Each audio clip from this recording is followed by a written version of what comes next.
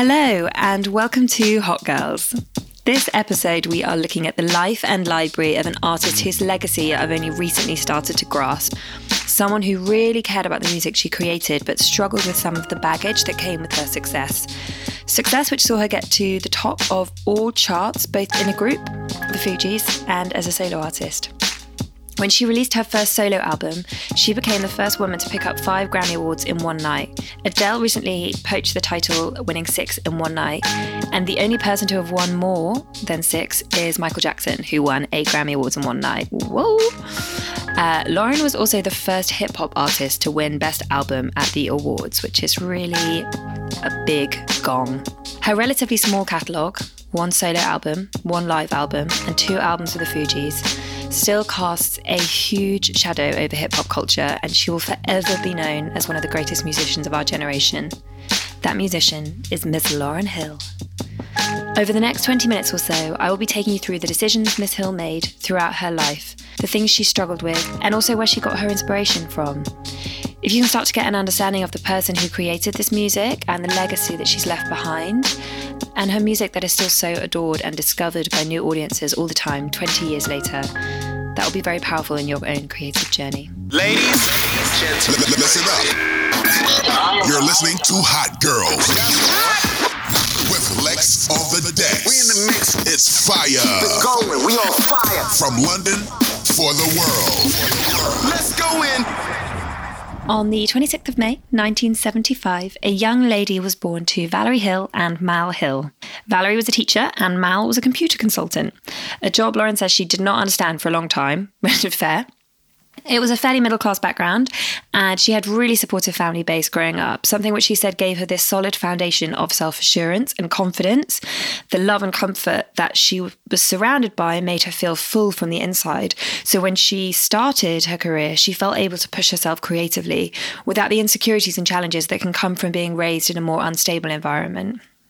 She was born in East Orange, moved to New York, and then moved back to South Orange, which is where she really grew up. It's an area which is only about a 40-minute drive from Manhattan, the centre of New York City, and a place that she says was really diverse. So it was a predominantly Black and Jewish area, but really it was just a myriad of different cultures and communities, which I think comes to life in Lauryn so much, both in her music and in her character and the way she presented herself. Like many of the greatest musicians, her work isn't typical of one sound from one area. It's a fusion of so many things, which is what makes it so unique. As a child, she was very academic. The fact her mum was a teacher probably had a role to play, but also she seemed to have this natural competitiveness. I had a love, I don't know if it was necessarily for academics more than it just was for achieving, period. You know, and if it was academics, if it was sports, if it was music, if it was dance, whatever it was, I was always driven to do a lot in whatever field or, whatever area I was focusing on at the moment. So I did well in school. At school, she was pretty much a straight-A student. She also took violin lessons, went to dance class, and founded the school's gospel choir. So she was a bit of an overachiever, really. Fun fact, she actually was in the same class as Zach Braff. You know the guy from Scrubs? Yeah, wonder what the rest of their class are up to. In 1988, so age 13, she had her first real shitty stage moment when performing on a TV show called Showtime at the Apollo in the amateur category. Little Lauryn got booed while she was on stage for sounding a bit flat. You can find the performance somewhere on the internet, and it is very sad. They're really mean to her. And she cried afterwards, as most people would. But obviously that was the kind of thing you have to go through as you're starting out.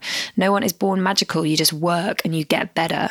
And Lauryn's mum said in an interview that was a defining moment for Lauryn because she asked her, well, you're going to have to go through this. And Lauryn looked back at her as if the notion of her not continuing was absurd. And I think then from that point onwards, she was ready to deal with whatever came at her. One of the quotes I often go back to is by a comedian named Patton Oswalt, and it's, "My favourite failure is every time I ever ate it on stage as a comedian, because I woke up the next day and the world hadn't ended." It's just something to remember, and something I remember. If you ever feel embarrassed or like you fucked up, so is everyone else, and the world carries on and people forget. One thing that distinguished Lauryn, even at this early age, was the seriousness in her. Not like she was serious all the time, but she definitely wasn't messing around when she did something. She took whatever she was putting her time into very seriously. She said, "I think the work ethic that was established in my family was very important. I'm going to sidestep briefly to talk about the first performative thing Lauryn was a professional in and continued alongside her musical career, which was acting. I'm not going to go into it in loads of detail because her music has had a much bigger impact both on her as a person and also the world. What it does reflect was her interest, I guess, in being in front of the camera. She was in a couple of TV series, but her big role was alongside Whoopi Goldberg in Sister Act 2, which was released in 1993 when Lauryn was 17 years old. One of her greatest musical inspirations was Bob Marley, and she also worked for a while on a film intended to be about his life in which she would play his wife. Perhaps slightly strange because she had a very long-term relationship with his son. So, yeah, make of that what you will. But back to music. When she was a freshman, which is age 14 to 15 for Brits listening, she was approached about joining a group as someone had heard she could sing a little. That group, over the next few years, would evolve, swap another woman for Wyclef Jean, and enter the Fugees. Before the Fugees were the Fugees, they went by the name Translator Crew because they wanted to rhyme in different languages, which I initially thought, lol, early creative ideas. And then I thought about how global music's become now, with the growth particularly in the past few years of reggaeton and Justin Bieber's remix of Despacito, XXXTentacion's song, wittily named I Don't Even Speak Spanish, lol. Lots of people are doing this now, so, they were ahead of the times. If I was to make an observation of Lauryn, I would say her growth at this stage was a true combination of good fortune and serious focus. She got opportunities and she took them very seriously from a young age, much like a Beyoncé. No song or role was going to be an accident. She was consciously creating the artist she wanted to be. And she was obsessed with music. She explained in an interview how she used to sleep on the floor in her room until she was about 19. Not because she didn't like her bed, but because her headphones cable wouldn't stretch to where her bed was. And what was she listening to? The influences she calls out were Stevie Wonder, Bob Marley, Marvin Gaye, Gilberto, Jose Feliciano, Donny Hathaway, and Gladys Knight and the Pips as well, and Shep and the Limelight. So very soulful and also very international. You probably haven't heard a lot of some of those names, but they're all from different countries. Some from Brazil, some from the States, yes, but also obviously Bob Marley from Jamaica, so a real mix. And they really were my teachers, my musical teachers. I didn't have, I wasn't, I didn't go to Juilliard or I wasn't classically trained, but by listening, I grew an appreciation for certain musical philosophies and ideas and concepts. I understood what drums and bass and all different types of instrumentation were just by virtue of my exposure to this music. So let's talk about the Fugees. The Fugees was a three-piece band formed in school. Their name actually came from the word refugee, which at that time was used a lot as a derogatory term for Haitian Americans. How far we've come. They released their first hip-hop LP, Blunted on Reality, in 1994. It didn't gain huge mainstream attention, but the music industry liked it. It didn't chart in the US, but it did reach 122 in the UK and 62 in US R&B. So it was the start of something. Then came their second album, The Score. This was released in February 1996. Lauryn was only 20 at the time, and fair to say the album did pretty well. That album became one of the biggest hits of 1996 and one of the best-selling hip-hop albums of all time. It included cover versions of old favourites, so it wasn't purely original material. The group reinterpreted No Woman, No Cry by Bob Marley and the Wailers, and also Killing Me Softly, which was first recorded by Laurie Lieberman in 1971. So I actually thought they were the first people to perform that, but I think theirs is just such an iconic rendition of a song that has been consistently popular over the years. The album also included a reinterpretation of Ready or Not, Here I Come. Ready or Not, Here I Come. That one. In their hit single, Ready or Not, which featured a prominent sample of a song by Enya, which is the bit that the humming bit. Mm-hmm. Does it go like that? Mm-hmm. Mm-hmm. Yeah, it kind of goes like that. They actually tried to pretend initially that they hadn't sampled Enya, and she was like, that's literally my record, pay me $3 million, which they did. So clear your samples, people, unless you think the song's too good and they won't clear. Maybe I'll do one of these on Enya, because she has had a really undercover impact on hip-hop. The Fugees won 2 Grammy Awards with The Score, Best Rap Album, and Killing Me Softly won Best R&B Vocal Performance by a duo or group. Killing Me Softly and Ready or Not both went to number 1 in the UK. So, yeah, but I think as Brits, we were and still are huge followers of that music. If I'd had it my way, I would have been in the group forever.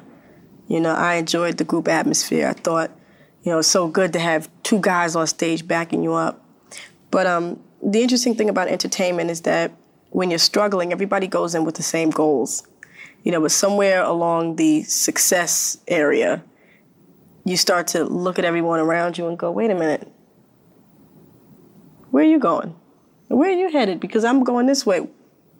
What happened? I thought we were all on the, you know, and sometimes success can do that. Sometimes it really illuminates, you know, creative differences, spiritual differences, you know, emotional differences.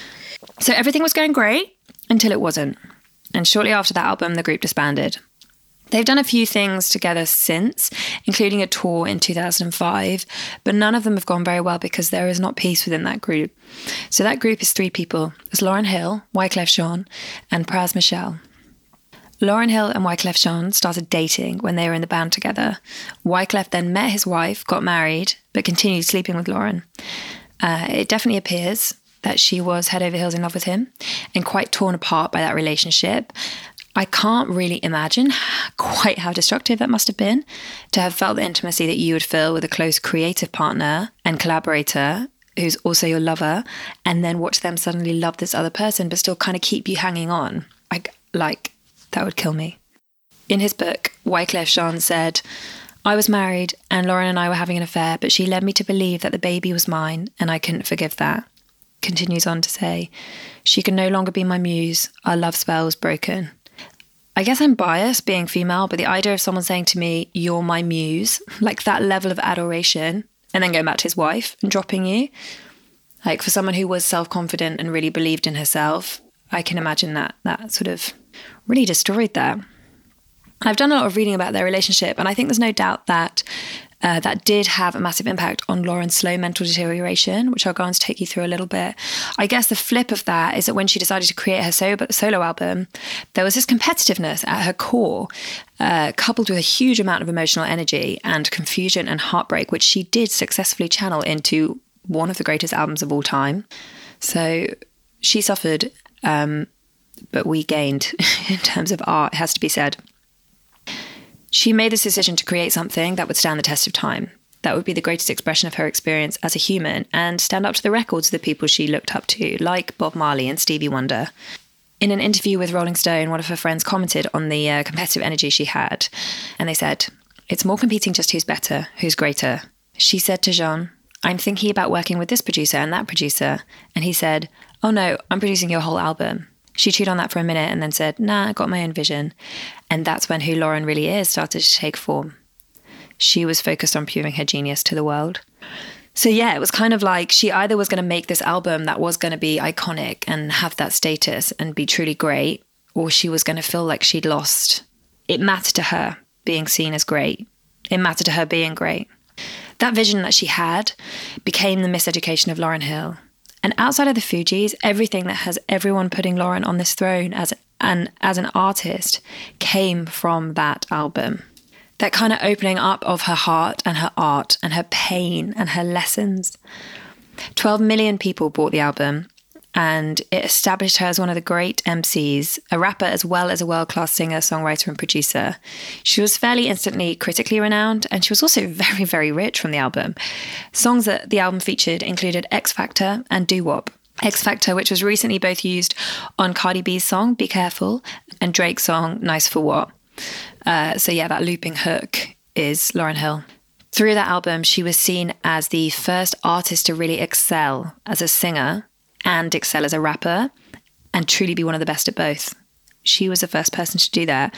Like Drake recently said in an interview that he was the first person to do that, or he kind of sees that he was someone who's done it. I think fair, Drake definitely has done it well recently, but no one considers Drake an exceptional singer in the way that they do consider Lauryn Hill an exceptional singer. Another person who I would call out and say is doing this now is Tiana Taylor. And I think that's why everyone needs to, I don't know, I know she's very well respected, but I think she needs almost a greater throne because she is talent in the level of Lauryn, I believe. Unfortunately, after this album, Lauryn's music and spotlight diminished as she struggled personally. So another quote from the Rolling Stones piece on Lauryn. And this was from a friend. And obviously you never know, like a friend of the source. But it does seem to ring fairly true. They said, I think Lauryn grew to despise who Lauryn Hill was. Not that she despised herself as a human being, but she despised the manufactured international superstar magazine cover girl who wasn't able to go out the house looking a little tattered on a given day. Because Lauryn is such a perfectionist, she always sought to give the fans what they wanted. So a simple run to the grocery store had to have the right heels and jeans. Artists are a lot more calculating than public sometimes know. It don't happen by accident that the jeans fall the right way, the hat is cocked to the side, just so. All of that stuff is thought about, and Lauryn put a lot of pressure on herself after all that success. And then one day she just said, fuck it. So I guess it wasn't just the music that she felt pressure or the competitiveness or the emotional side of things. It was also just on a physical level, like having to look a certain way, having to be in this constant presentation. And when internally she didn't feel that way, she didn't feel like this perfect, cool human being. Those two worlds, her internal and her expectation of her external, was just a total collision. And as she started to pull back, you really get the sense that she was just a bit lost emotionally, which makes so much sense given all she experienced in such a short space of time, like early 20s, but even younger. She became very religious, I think, in a move to find some comfort and stability. And then in 2001, she recorded MTV Unplugged 2.0, which was the next album, but very few people bought it. And when she recorded it, she was continuously breaking down, and her voice is so raw, but too raw, it has to be said. So she just doesn't have the control that she had previously. A quote from Lauryn is, wherever I go, low or high, I have to represent the truth.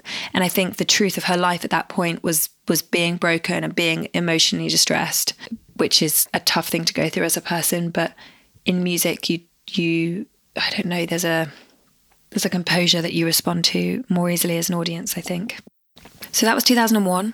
Obviously quite a long time ago now. Between then and now, I think Lauryn has done a lot of internal work and soul searching. She's had 5 children, and she's coming forward to her art and performance as this much older and wiser individual. She's done work in that period of time, but I really think that it's been kind of intermittent, and the Fugees have done tours that just haven't gone very well. So her album as it was then, and the person that she's starting to be again right now, as she's kind of stepping back into the spotlight, but into a musician's world rather than into a celebrity world, is the Lauryn that supersedes other musicians and other people. She is a legend and will always be respected for what she created. She also has a beauty and a wisdom that should be listened to. I'm going to leave you with a quote from her before you leave me and go and listen to her music. It's used in Teyana Taylor's new song, and it should be a comfort and have a poignancy for everyone, particularly in the world we live in today of constant searching for external validation. Just remember this and find comfort in it. Above all, you keep your clarity, you keep your focus, you keep your sense of love, and you keep your sense of purpose. Your value is internal. Thank you for listening, everyone. Don't forget to share and rate, and God bless. What up, Lex? We keep our eyes on the prize, it's ain't no surprise. Good women